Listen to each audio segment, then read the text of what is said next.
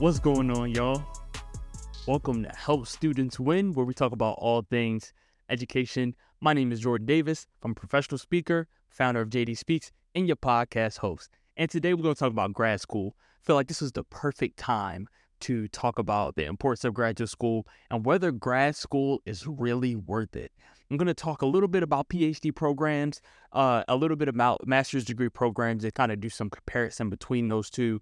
And this is supposed to be both analysis of the effectiveness and also the return on investment in today's master's and PhD programs, but then also sharing a lot about my story and kind of diving into my own experience pursuing a master's degree at Georgetown University. For anybody who's applying to grad school, you know that now is really the sweet spot for submitting applications.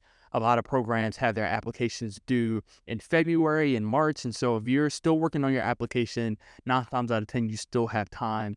And there's so many different programs out there, from in-person programs to part-time, full-time, talk about online programs, certificate programs, so many different ways that you can approach your education post-graduation. I'm going to talk about all that today.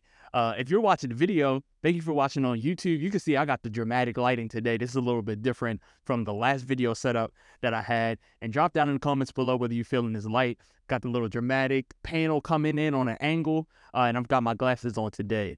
When I was at McDaniel, I took an acting class.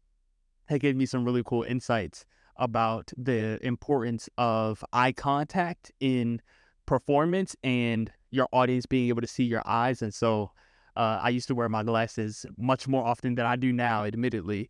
And I would go to acting class, and my acting professor said, "Jordan, I want you to take your glasses off." I was like, "Why is that? Like, is everything good?" And he's like, "No, like when you take your glasses off, your audience is able to see your facial expressions a little bit better. They can more easily resonate with your emotions and what you have to say because they can see your facial expressions if you don't have something extra on your face." And so if it wasn't adding to my actual character, he actually asked me to take my glasses off. And so this is a little tidbit for you all. I use that kind of framing for my speaking engagements too. Usually when I speak, I don't speak with my glasses on. So trying a bunch of different things today, and I want to dive right into the conversation because I know we got a lot to cover. And so when it comes to asking the question, is grad school actually worth it? I took some data from the U.S. Bureau of Labor Statistics to share with you all today. And so when you look at a 4-year bachelor's degree versus a master's degree versus a PhD, those are really the 3 degrees that I like to think about when assessing post-graduation education. Obviously, you have associate's degree, you have some folks that don't complete college, but I really looked at those 3 degrees and trying to determine, okay, is the jump from bachelor's degree to master's degree actually worth it? Is the jump from master's degree to PhD actually worth it? And so we find in the data from the U.S. Bureau of Labor Statistics that there's a 68% median salary increase from having a high school diploma to earning a bachelor's degree in the U.S. And so the mean difference in salary between someone who has a high school diploma in the U.S. and someone who has a bachelor's degree is a 68% difference. Now, when you jump from a bachelor's degree to a master's degree, your mean salary only increases by 16%. Right, so we're talking about people who are in the middle of their careers, who have the average salary within their particular field of study. The average across all, academic and professional fields is 16%. Right, so that's a much smaller jump from bachelor's degree to master's degree. Now, when we talk about the jump in salary from master's degree to PhD, that is a 25% increase. And so if you're tracking me, if you're following me, there's a 68% increase from high school diploma to bachelor's. There's a 16% increase from bachelor's to master's, and there's a 25% increase from master's to PhD. And this was actually really surprising to me because as I navigated undergrad, I feel like I was told by some of my career advisors. I had even read some information myself as I was thinking about graduate school about how the jump between master's to PhD isn't that big. And I find it hard to believe, actually, that the jump between master's to PhD is larger than the jump from bachelor's to master's. But I think this data can actually communicate what's happening. And so really what it's trying to tell us is that the salary increases for people who just have a bachelor's degree is outpacing the salary increases of those who are in entry level positions who have master's degrees. The earning potential that you have with a bachelor's degree has increased at a faster rate than the earning potential of folks who have a master's degree.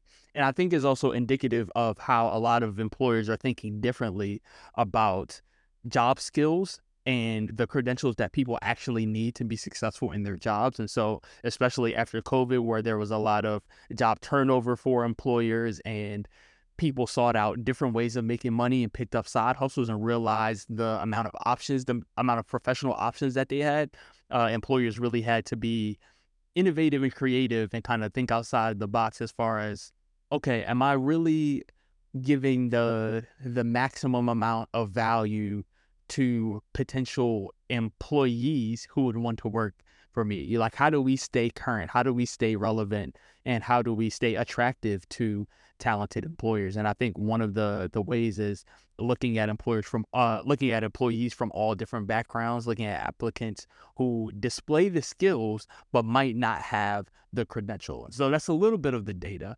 But obviously this greatly depends on what field you're in, right? And so that was just the average differences in salary across all professional fields. But when you look at certain fields, there are much larger jumps from bachelor's degree to master's degree. Again, in the Census Bureau data, that wasn't aggregated. This was aggregated data. That was only a 16% increase from bachelor's to master's. But when we look at the law profession, for example, with data from NACE, so the National Association of Colleges and Employers, law school grads make 73% more than political science majors, right? So that bachelor's degree, that jump from bachelor's degree to master's degree is really big and really important for law students. The same can be said for communications technology students, where there is a 65% jump from bachelor's degree students who are in communications technology fields and master's degree students who are in communications and technology fields.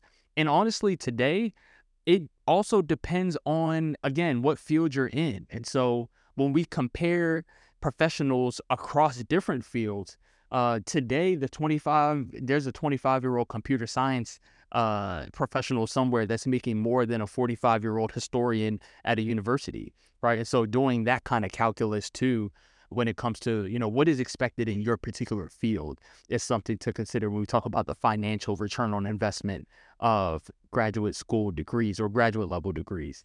And I guess another thing too that's important for us to consider, if you are a working professional already, or if you're a senior in college, right, thinking about grad school, wherever you are on the spectrum as you think about it and you consider it, is also the opportunity cost of taking the time to go to grad school.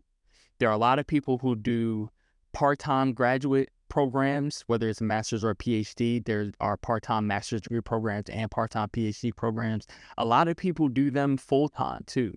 And so when you talk about a full-time PhD, that could take you 5 years. A full-time master's degree, that can take you anywhere between 1 to 3 years, depending on the size of the program and how many credits you're taking. If you do a part-time PhD, that could take you 8 years. You do a part-time master's, that could take you anywhere between 3 to 5. And so not only does it cost to pay for the programs, which we're not going to get into today, it costs to pay for the programs, but it also costs you of your time and the wages that you wouldn't earn as a result of pursuing your degree. There are people who take pay cuts going from making $80,000 before a graduate level degree or professional level degree and go down to $20,000, go to $30,000. Some aren't able to work at all.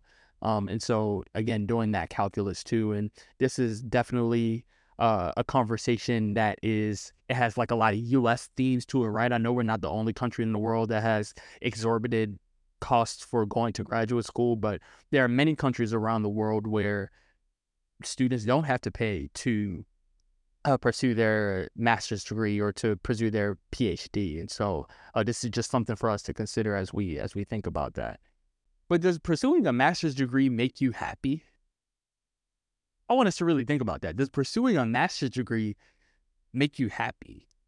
Because we just talked about the potential economic benefits of it. We talked about the economics of it, but we didn't really talk about whether people are actually happy. And there are so many different articles, and there are a few research studies that I found, but there's not a whole lot of research on the happiness aspects of pursuing a master's degree. And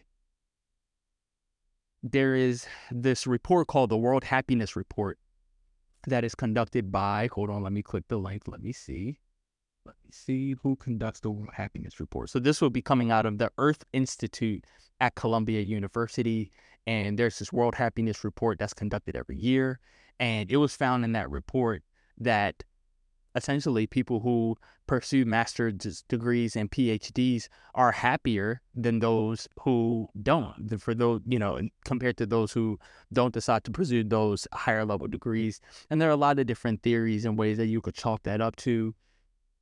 A lot of people believe that it can lead to increased job satisfaction because you're more specific and you at least know the credential that you need in order to pursue the career field that you really want to pursue, right? And so when you pursue a PhD as an academic, you're going into a field and you're doing the research. Hypothetically, you're doing the research that you want to do.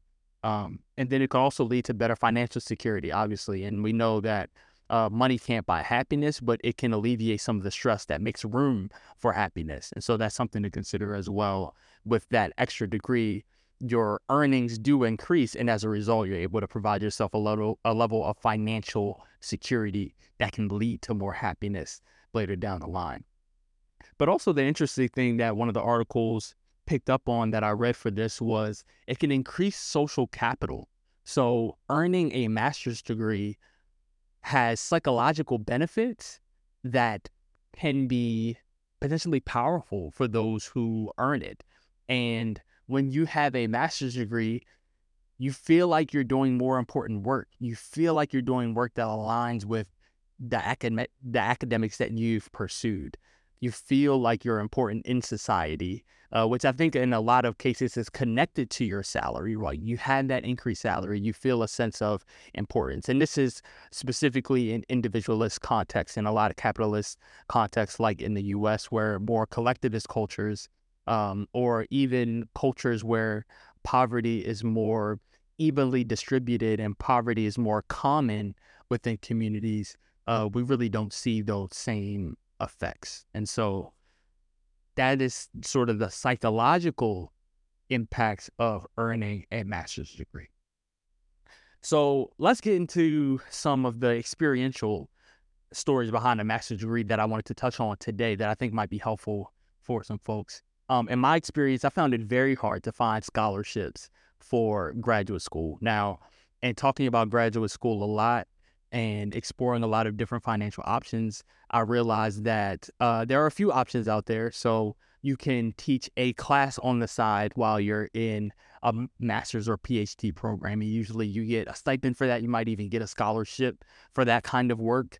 You can work at a particular center or organization that's connected to your master's degree. And so for me at Georgetown, I started my master's degree program as a graduate associate at our Center for Teaching and Learning.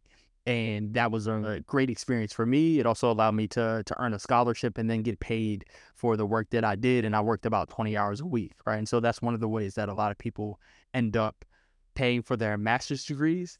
If you are an amazing student, you can end up getting a full ride too. And there are several programs around the country who offer a very select few amount of full scholarships in order to attend graduate school. And so it's just something else to consider as well. Obviously, if you pursue an online program, there are a lot of different payment methods and a lot of different discounts that you can earn from those types of programs. There are free courses that you can take through edX, through Google. There are even some courses that you could take through LinkedIn Learning, some of them paid, and then I think some of them are free as well. And so again, just exploring your options as far as what you want to learn and the skills that you want to develop. Um, yeah, so let me see, full-time and part-time.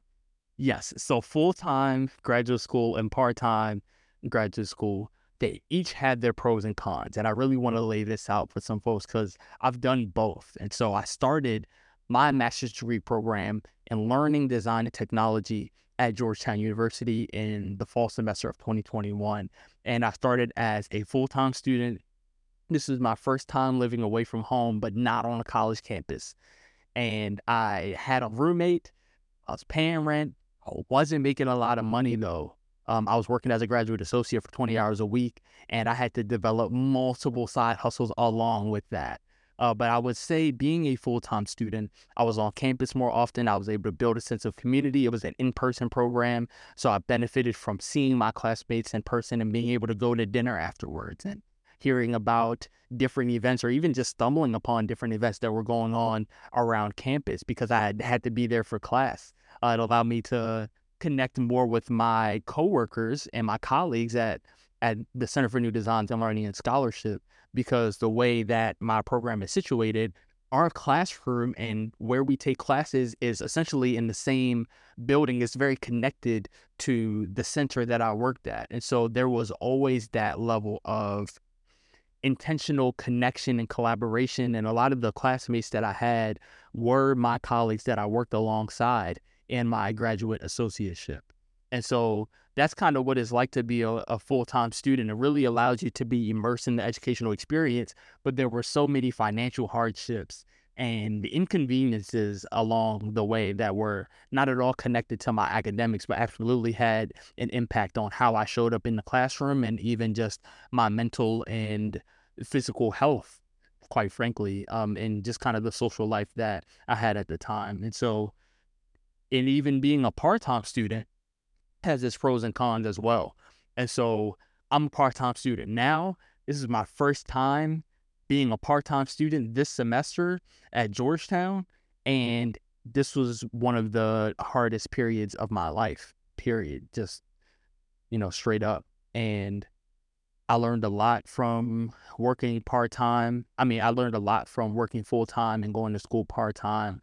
And I took 2 classes and I lived even further away because my beautiful girlfriend, Lauren, she started law school.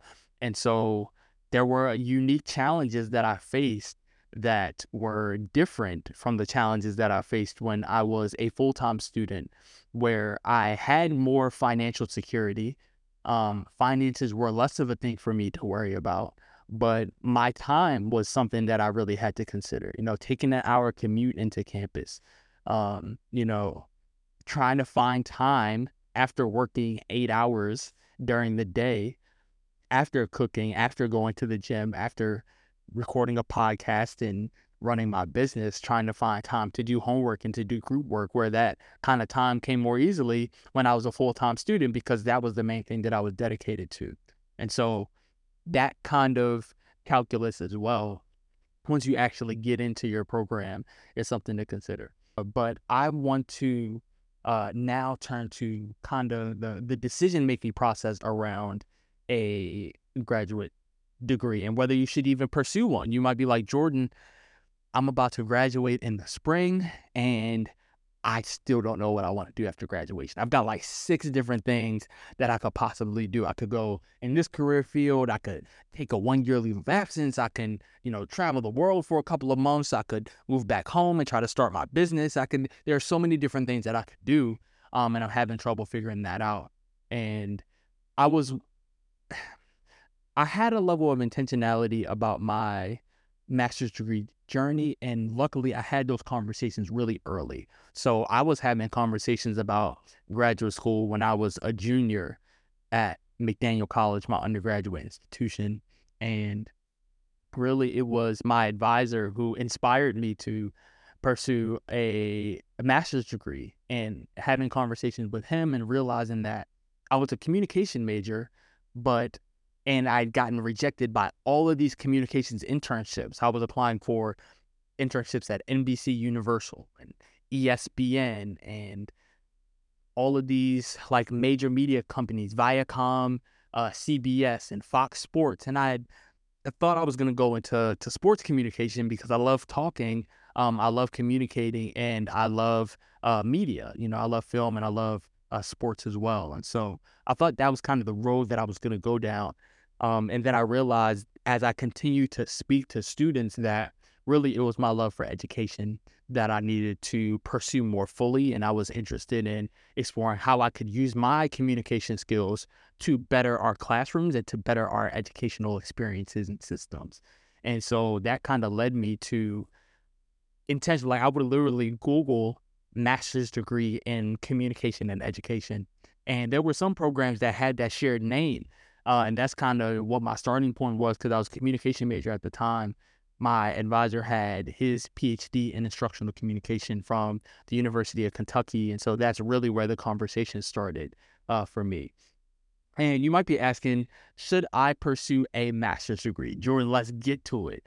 Help me out with this decision. Should I pursue a master's degree? I would always say when it comes to pursuing a master's degree, to start with the skills that are needed to solve the problem that you want to solve.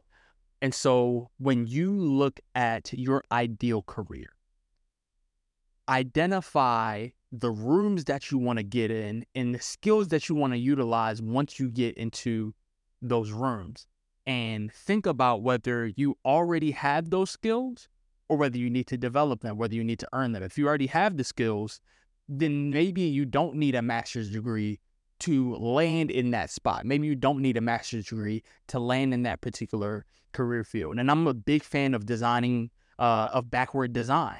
So starting with the end goal and saying, okay, is there a precedent for people doing this job that don't have a PhD? And that's literally one of the first questions that I asked my advisor is, I want to become a college professor. Like I think I would be an excellent teacher. I have a lot of speaking experience. I have a love for education, and I think I could be a great college professor. Is there a precedent for college professors that are teaching full time at colleges and universities that don't have a PhD? And the answer that I got was yes, kind of, but not really. Really just depends on the field that you're in. And so obviously if you're a professor in a law program, you're not going to have a PhD. You're most likely going to have a law degree. If you're teaching full-time in a business program and you are an associate professor, 9 times out of 10, you've had a long career in business, or you can even have a short career in business too. I guess it doesn't really matter on the length, but you could be in business and have an MBA and not necessarily have a PhD. And I realized quickly that to teach at the college level, you don't need a teaching certification. There are some colleges that have centers for teaching and learning, like Georgetown, where there's support for you to improve your teaching as you're a professor. But in order to become a professor, you don't necessarily have to have a teaching certificate or a teaching degree. A lot of professors have some sort of teaching experience, and that definitely helps you when it comes to applying for those assistant and associate professor positions, but it's definitely not a requirement for those positions. As we know in higher ed, so much of tenure, so much of progression, so much of the professional progression of folks who are in higher education has to do with the research that you produce, how often you research, how often you produce articles, how many times those articles are cited, and what kind of research you're doing, and how that kind of fits within the research scope of the university that you're currently operating in. And so considering all those things, I realized that I needed to get more specific about what my professional goals were. And when I really started to think about it, I said, okay, I can really impact classrooms and the way that education is taught. Because after several years of talking with students as a young entrepreneur and as an undergraduate student at McDaniel, I started to learn about the challenges that students were facing. For a long time, I thought that students weren't successful because they were unmotivated and because they needed motivation from me, quite frankly. But I realized really quickly that our students deserve a lot and they need a lot more. And what role can both our educators and our institutions play in providing that level of support? for students to become successful and thriving adults. And so that was the lens that I took. And again, using my communication skills and public speaking and intercultural communication and in graphic design and kind of experiential design as well. And how can I use all those skills to improve education? And so, yeah, so starting with the skills, if you're thinking about pursuing a master's degree, ask yourself, do I need the degree to enter the room and do good work? And if you don't, and if you do the research and you might find somebody on LinkedIn that's doing some really cool work in a position that you thought required a PhD, but after looking at their educational experience, you realize that they have a master's degree or that they have 10 years of experience in this field and they were able to navigate to another field. And so conducting those informational interviews too is really important. And I find that it could be potentially something that's difficult for a lot of adults that might not be encountering the same messages and level of support that undergraduate students have when it comes to making professional connections. And so reworking that muscle of making professional connections and just reaching out to people who might be willing to talk to you about their career navigation and what they've experienced can be really helpful. And that's one of the things that I did too, as I was applying to all of these internships at Google and ESPN and all the media organizations. I conducted informational interviews with people in the field to see what their career path was like in landing in the positions that I was most interested in. And so when it comes to considering a master's degree, I really challenge folks to focus on the 3 C's, and that's curriculum, culture, and connections. Again, when you're considering whether to apply for a master's degree program or not, we need to consider curriculum, culture, and connections. When it comes to curriculum, there can be 2 programs at 2 different universities that have the exact same name, but completely different course offerings. And so being able to do the research to say, okay, these are the skills that I would need to be a learning designer. And here are the classes that are helpful for me that I haven't taken yet in undergrad that would allow me to build those skills. Once you have that list of the things that you might need, literally going side by side and aligning your list of desired classes, skills, experiences. It could be particular internships or apprenticeship opportunities that a particular graduate program is offering, and aligning that with what you see in the graduate programs that you look at as a great place to start. And once you get into the curriculum, maybe even reach out to one of the professors who are teaching the courses to learn more about it. Because at the end of the day, when you apply, they might remember your name as it comes across the application, or they might have a colleague that's reviewing applications for the particular program. This is especially true for smaller master's degree programs, and I belong to one of them. There's only about, I'd say 40, 50 students, if that, in my master's degree program. And so that's especially a smaller program where your name might travel or your name might stick with somebody if you take the initiative to reach out to make that phone call just to learn a little bit more about the curriculum that's offered and the experience of the students that are in the program. The second thing is culture. And so you could have 2 different programs at the same university that are sort of similar, but they have completely different vibes and cultures to them. And one of the ways to learn more about the culture of the classes is to talk to the students and to have like real conversations with the students, because we might be interested in a graduate level program and we join a webinar where students are talking and they're on a panel. So there's multiple students and there might be a professor or 2 there. You might get some answers to your questions, but you don't get like the real answers about workload, about the community building or lack thereof that is built into the experiences of the students in the program. You get a sense of the teaching, like the quality of the teaching. Is it inclusive? Is it accessible? Is it flexible?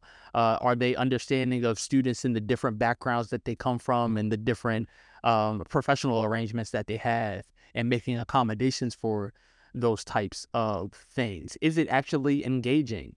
Is it project-based, or is it just a one big paper at the end? and how much does that matter to you as a student, right? And so being able to connect with students who are currently in the program to learn about the culture is really important too. And then lastly, connections. Looking at the alum of these particular graduate programs and saying, okay, what kind of work are they doing? Is there anybody that's done the work that I'm trying to do that's been through this program, or at least these types of programs?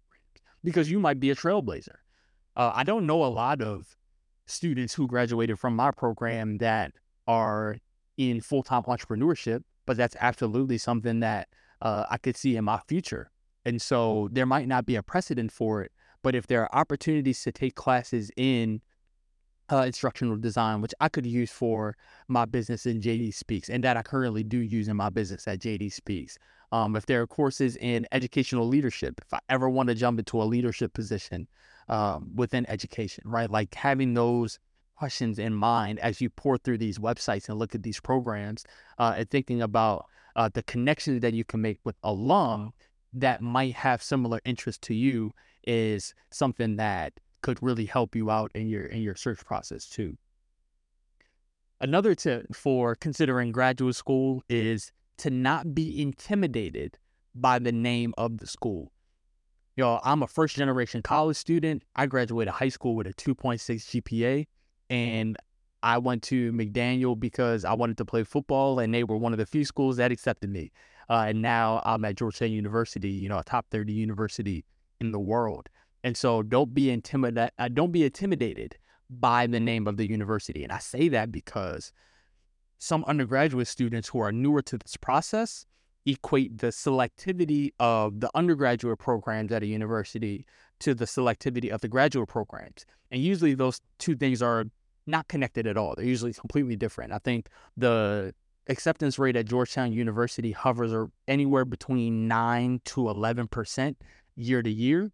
And the selectivity of my program is about 50%, right? And so it's a completely different environment. They look for different things in students. And so what Georgetown undergrad, big university is looking for in their undergraduate students is going to be different from what Georgetown's Learning, Design, and Technology program is looking for students. And I promise this is not an ad. Like, y'all are getting a lot of exposure from LDT, and I love the program.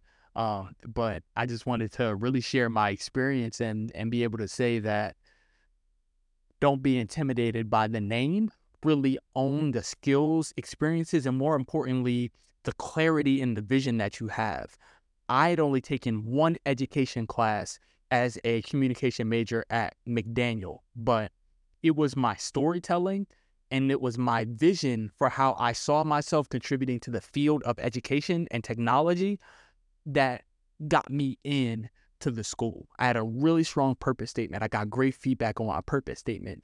And it's not because I had a fantastic GPA. I had a strong GPA, but it wasn't fantastic. It's not because I did some big education internship at an education technology company and took that route. I didn't have any of those experiences. I had taken one class and I had done a lot of speaking engagements. I had my own business, so that served as an asset for me to talk about. But at the end of the day, I was not the person on paper that you would imagine would pursue a degree like I'm pursuing now. So I just want to give somebody that level of confidence in themselves to be like, nah, you got the skills. Like, you have the passion for it.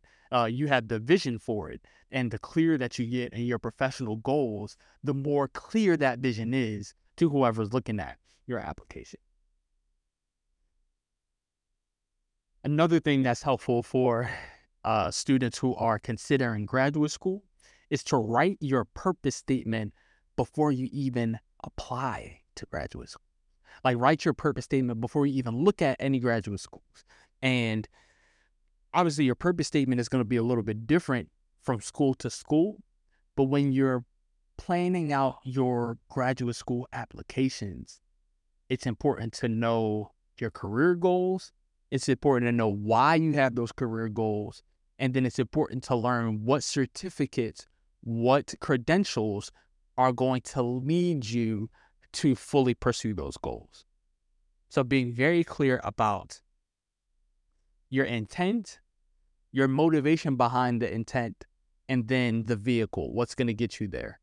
and really outlining those three things. So you can literally go into a Google Doc or a Word doc and say, okay, here are my academic interests. And then just list it bullet by bullet, maybe add a sentence or two about each one. Then go into your purpose, really, which is like the heart of your purpose statement. Why? Why do you have those interests? Why do you feel compelled? What experiences have you had, both in undergrad and prior, that have given you this lens? What professional experiences do you have that you feel like you can expand on, through these different interests and through your career goals?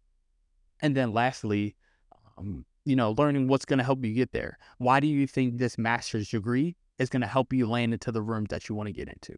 And so doing a little bit of that work before you even look, because you're going to see so many programs all over the world, all over the country, all over your state, with so many different names, with different program types. And so being more focused with the programs that have what you want is vital in having a successful and not stressful graduate school search experience. I want to share a story with you too, and I think this is something that is really underrated when it comes to considering graduate school, or whether to pursue a master's or a PhD. One thing that's really going to help you in your graduate school search and application process is to talk to your weak ties. So not just having conversations with your friends, not just having conversations with your family members, your mom, your dad, your sister, your brother, but having conversations with your weak ties. So your classmate that you have a pretty decent relationship with, but you wouldn't call them a close friend necessarily, or having conversations with your academic advisor who you might only talk to once every 2 weeks, once every 3 weeks, once every 4 weeks. Again, these weak ties are so important because they understand you and they understand the goals that you have, but they themselves aren't connected to you so strongly in a way that's going to skew or influence the advice that they give you. So they are going to be able to connect what they know about the field, what they know about the problems that you want to solve, and what they know about you, and be able to connect those things and give a more balanced, nuanced, and non-biased opinion than those who, you might be your best friend or your mom. And I say this because so often we do confide in our friends and our family members to make these important decisions, and it is absolutely necessary to do that. But in addition, it's important to gain perspective from people who are just a little bit more far removed from us, and again, who know us on an academic and professional level, but might not know us as deeply in a personal respect. And I'll give you an example of this. I had many conversations with my academic advisor at McDaniel, and we were talking about graduate school programs and instructional communication, because that's around February, March of that year. I was set on instructional communication. I knew that's what I wanted to do. And the professor at McDaniel, who was my academic advisor, he said, I graduated from the University of Kentucky, and they have one of the best instructional communication programs in the country. You should consider them. Obviously, he's a former Wildcat. Opinion is a little biased.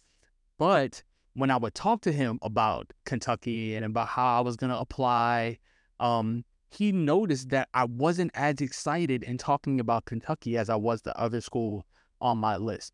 And as an undergrad student, I'm trying to be excited about everything. Like, all of this is new to me. I'm just trying to get into a degree program that's going to get me the professional experiences that I want, and that's going to lead me to a good job.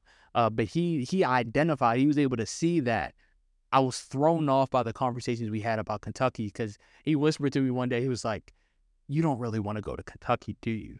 I said, "Nah, not really."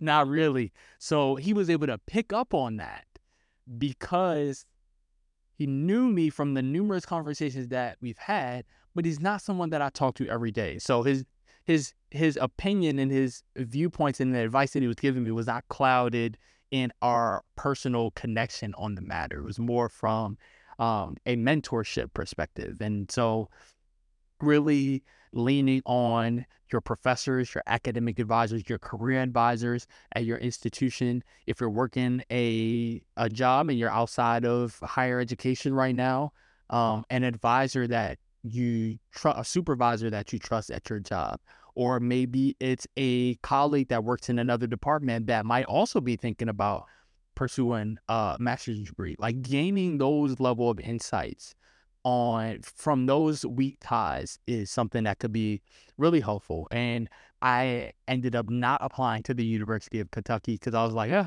if I get accepted, I don't really want to live in Kentucky like that. Shout out to Kentucky. I love Kentucky. But that's not really where I wanted to spend the next 2 to 3 years of my life necessarily. And so considering all these and, all of these different factors into your master's and PhD search, it's a lot. It's a lot to consider. And because it's a lot, it's important to be specific. And so when I looked at graduate programs, I started with a list of 20 programs. Whenever I would find a new program, I was like, oh, I like that. I wouldn't make it number 21. I would make it number whatever, and I would take a school off of the list that I already had.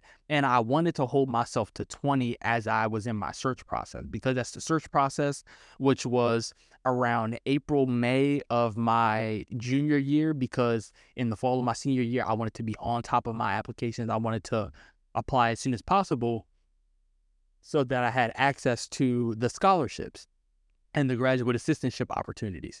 And so when I did that, I had my list of 20. Then after I had my list of 20, I would narrow it down to 10. And then a month later, I would narrow it down to 5. And then I applied to my 5 first. And if I needed some programs to fall back on, I would go back to that 6, 7, and 8. And so being really specific, I think I applied to 6, maybe 7 graduate programs in total, and I applied early, which helped me because when you apply earlier, there's less of a pressure to submit more applications once you start getting accepted by places. Once you start to see what kind of financial aid packages you're being offered around January and February, you could be a little bit more strategic about how you spend your time in your search instead of waiting until January or February to submit things, and now you've got to submit 30 applications because you don't know what's going to come back.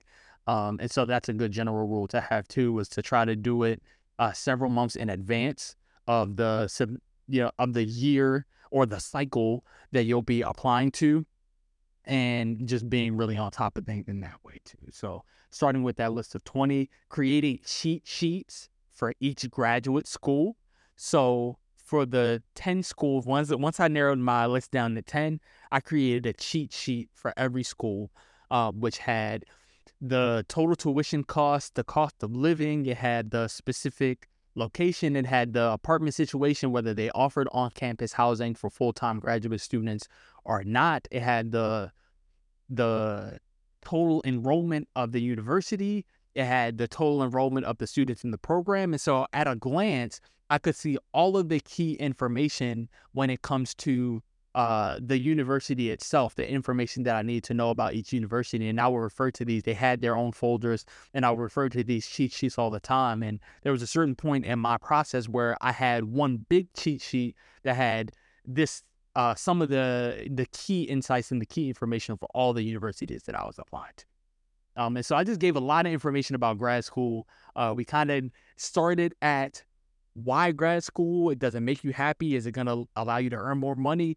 And then we went all the way to things that we can do to make sure that our graduate school applications are strong. And then somewhere in the middle, we touched on whether it's even wise to go to grad school. Is it worth it for you? And really the answer to that main question is, this will probably be the title of the podcast, is the only person that can determine that is you. I will say that in my experience in my master's degree program at Georgetown, it was absolutely worth it.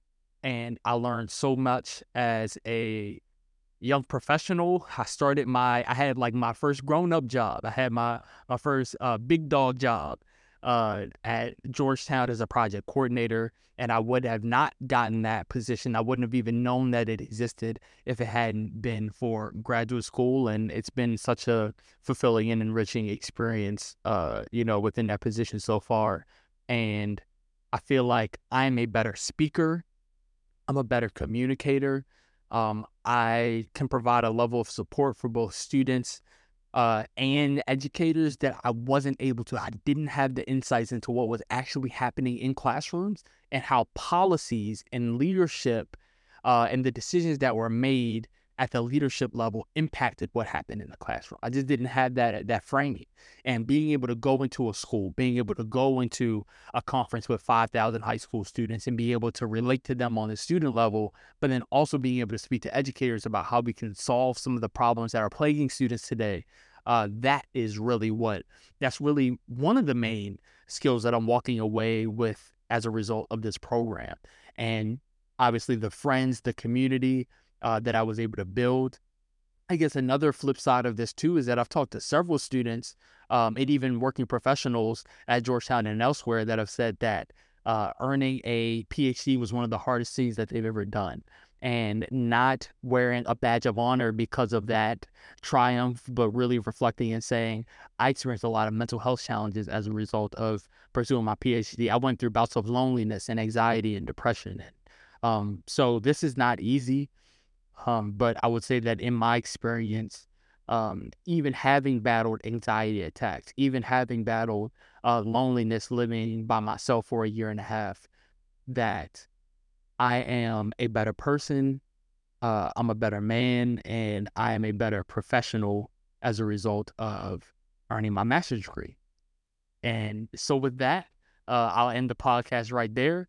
My name is Jordan Davis. Again, if you're a student who's thinking about graduate school, feel free to follow me and shoot me a DM with any questions you have. And that will be JD Speaks on Instagram, JD Speaks on YouTube, Jordan H. Davis on LinkedIn, and then Help Students Win on TikTok. And feel free to share this pod with anybody in your life that's thinking about grad school, even if it's your parents that are beating you down about going back to school to get that extra degree. Share it with them, because I definitely want to add more voices to this conversation. And I think there was a lot of value here and a lot of different points that people can kind of take with them and to further for themselves. So my name is Jordan Davis. Thank you so much for your time. And I'll see you on the next episode.